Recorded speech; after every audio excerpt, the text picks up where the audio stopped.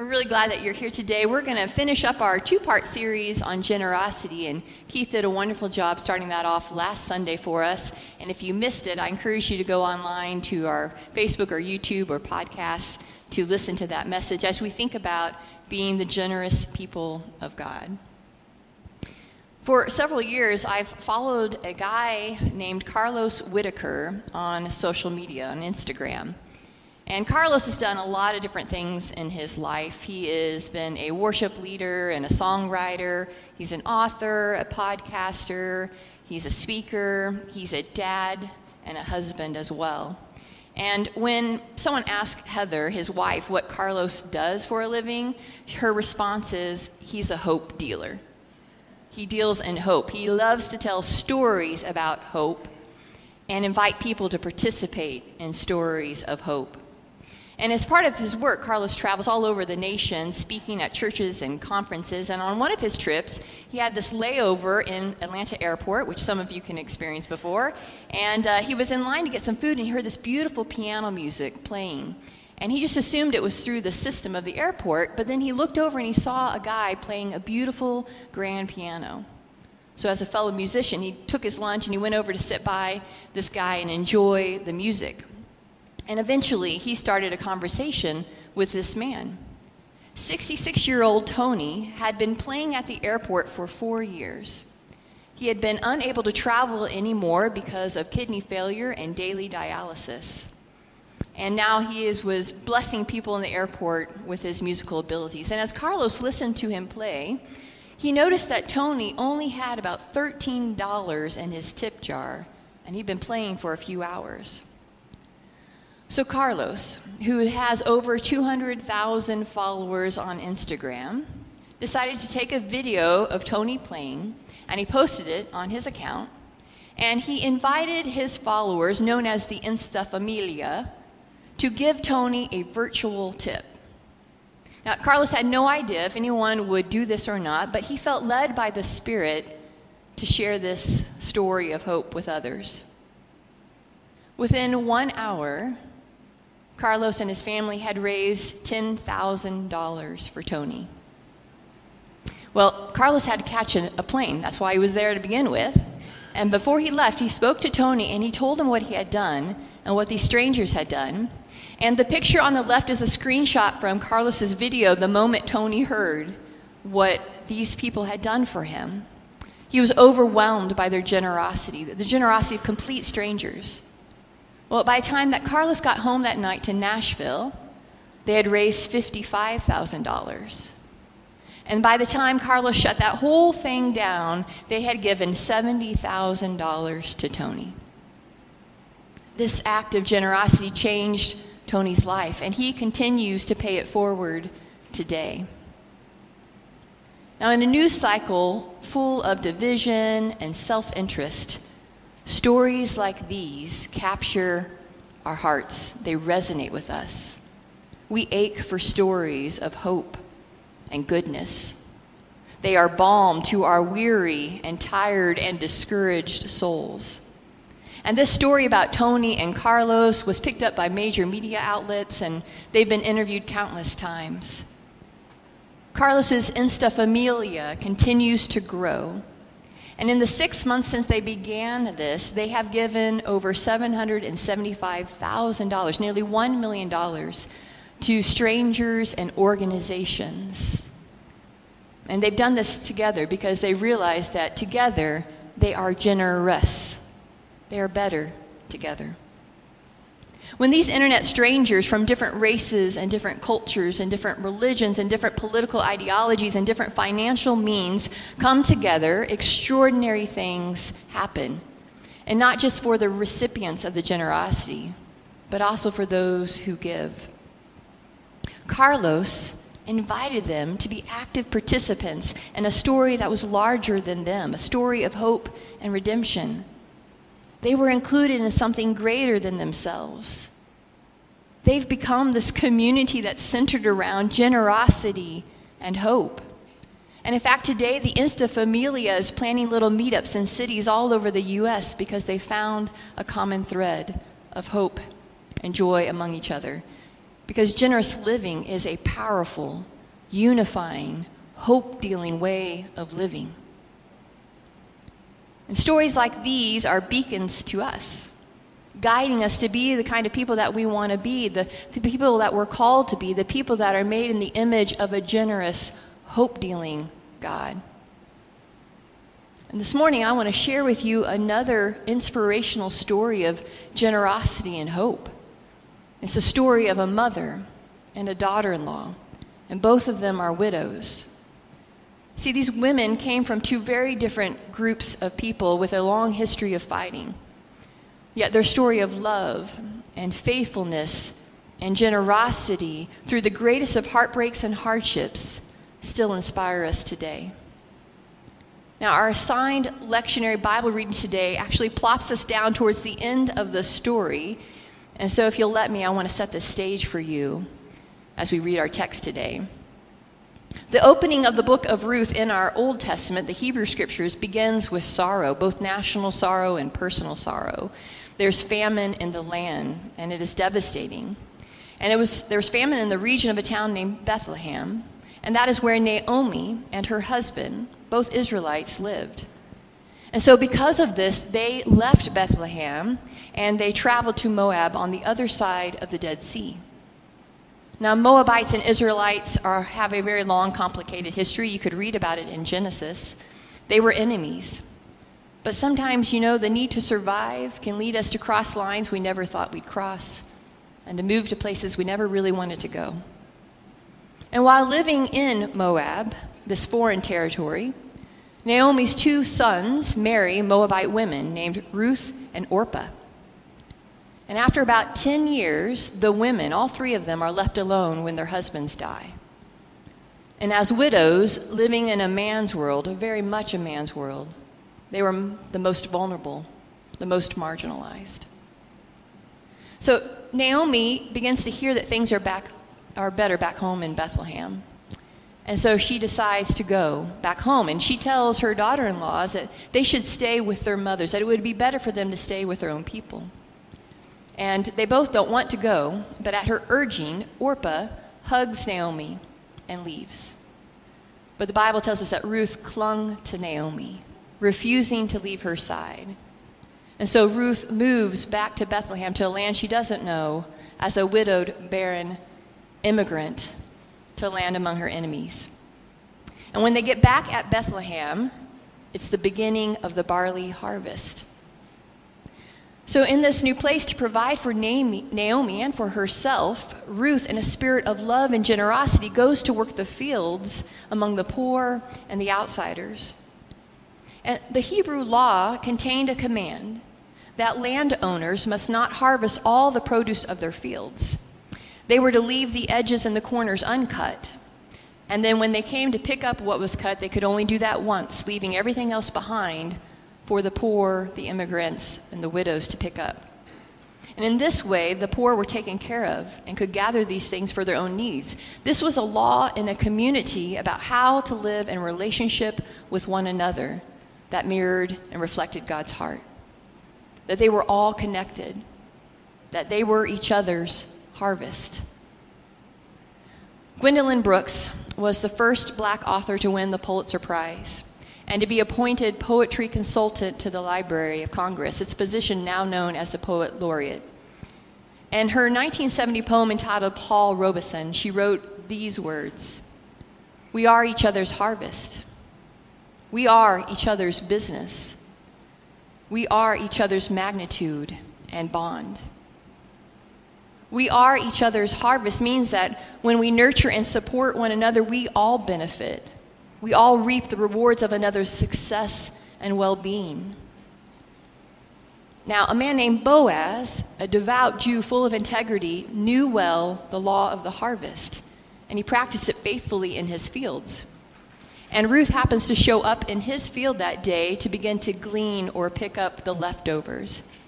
And when Boaz notices Ruth, and he asks and learns her story and about her sacrificial generosity and faithfulness to her mother-in-law, Boaz shows extravagant generosity to Ruth, going above and beyond what the law required.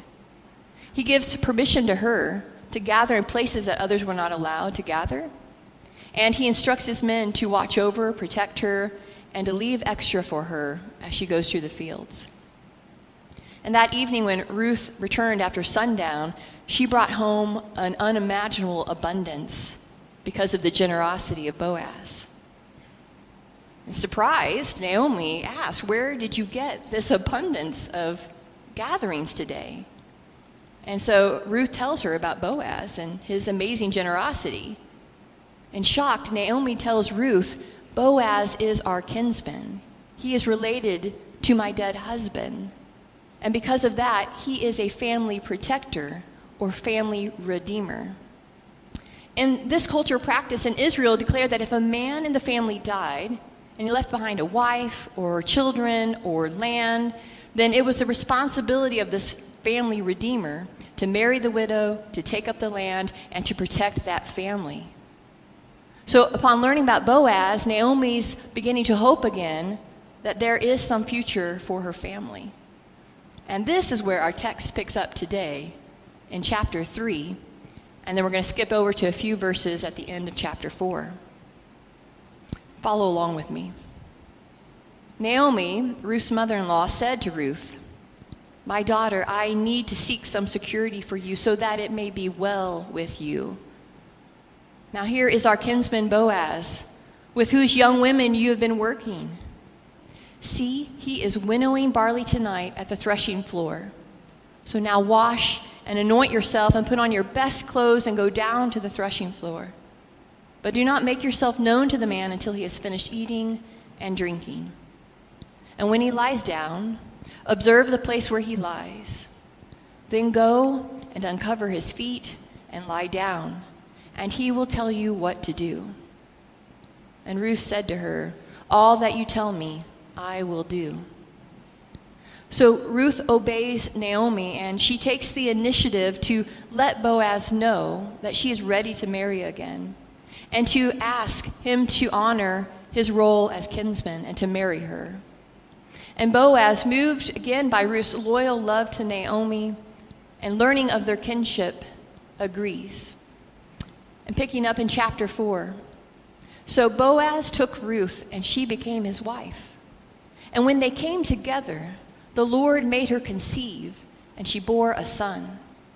And then the women said to Naomi, "Blessed be the Lord, who has not left you this day without next of kin. And may his name be renowned in Israel.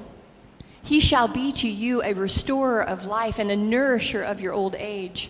For your daughter-in-law who loves you, who is more to you than 7 sons, has borne him."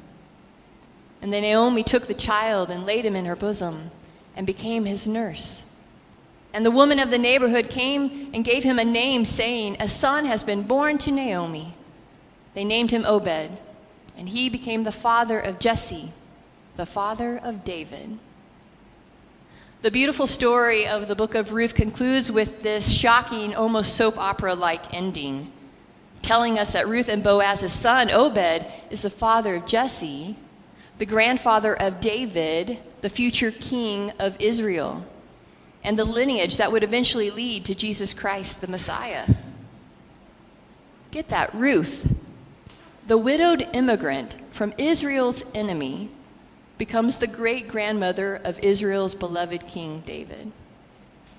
Ruth, the Moabite, who should have never been allowed in the assembly of God based on the religious laws of the time, ends up playing a foundational role in the life of Israel, becoming one of only 4 women mentioned in the genealogy of Jesus in the Gospel of Matthew. Once again, God defies our human declarations of who's in and who is out in God's great story of redemption. Now, through the generous spirit and loyalty of Ruth and Naomi and Boaz, and through God at work in all of the seemingly mundane, ordinary things of the day, all these tragedies are reversed. Marriage, family, they each in their own unique ways become hope dealers. They are Ruth, Naomi, Boaz. They are each other's harvest, each other's business, and each other's magnitude and bond. Their decisions on how to use what they have, whether wealth or time or loyalty or privilege, whether to use these things for the common good or solely for their own good, had ripple effects for generations. The story of this ancient Insta Familia is a story of how God is partnering with God's people to make God's dream for the world possible. And the book of Ruth invites us to consider how God might be inviting us through obedience and generosity to partner together in God's greater story of redemption, inviting us to be hope dealers with God. Now, there are countless stories of how First Baptist Church has joined together to be generous partners with God in dealing hope. And here are just a few that I'm aware of just in the last month. A Sunday school class providing a bereavement meal for a widow and her family during their time of grieving. 2 ladies who give rides week after week for those that are unable to drive themselves. A couple giving money so that 3 youth could go on fall retreat next weekend. A church that donated an obscene amount of candy and time to dress up and bless the children and families of our community. A small group of freshman girls who all bought tickets to their small group members' play to cheer her on. A church that gives faithfully to our budget needs to support these facilities so that we can gather to worship, that we can host faith formation activities for all ages, so that we can host support groups and recreational groups and grief support groups. A couple opening their home and their wallet so that some young families could gather together for a much-needed time of fellowship. A church that has given nearly $25,000 this year towards benevolent needs in our community. A couple that provides weekly Bible studies and care visits to our senior citizens in their homes and in the care facilities. Those are just the ones that I'm aware of. When this congregation, from different races, different cultures, different religions, different political ideologies, and different financial means comes together, extraordinary things happen, not just for the recipients of the generosity, but as much so for those who do the giving. God invites us to be active participants in his greater story of hope and redemption. God includes us in something greater than ourselves. And we can be a community that's centered around generosity. Generosity of our resources, generosity of love, generosity of grace and mercy. This congregation is our own Insta Familia, our own community of hope dealers. And the thing about being hope dealers is this: you become hope receivers at the very same time. That is the gift of generosity. Generosity does more than meet needs. It transforms those who participate. This week, our budget proposal for the new year as a congregation will be sent out to our church family. And in that mailing will be an invitation to give now and a commitment card to think about prayerfully what you will give in the new year as we continue to partner with God. And God is inviting us to participate in a story that is much greater than any of us can do on our own, to be a community of hope dealers through generous living. First Baptist, we are each other's harvest. We are each other's business. We are each other's magnitude and bond. Let's pray together. Generous and loving God, we thank you for the stories of Carlos and Tony, and for the stories of Naomi and Ruth and Boaz. We know, God, that generosity comes from compassion and from trust. And so enlarge our hearts to be more compassionate and expand our trust in you as our ultimate provider and sustainer. God, grow in us a spirit of generosity and develop in us the practice of generosity so we might more fully join you in what you are doing in the world. God, set us free from the love of money and set us free from the prison of a scarcity mindset. Help us to be truly a congregation of hope dealers and thus hope receivers. And may the generosity of this church, God, be a beacon to those in our world in need of your hope. Amen.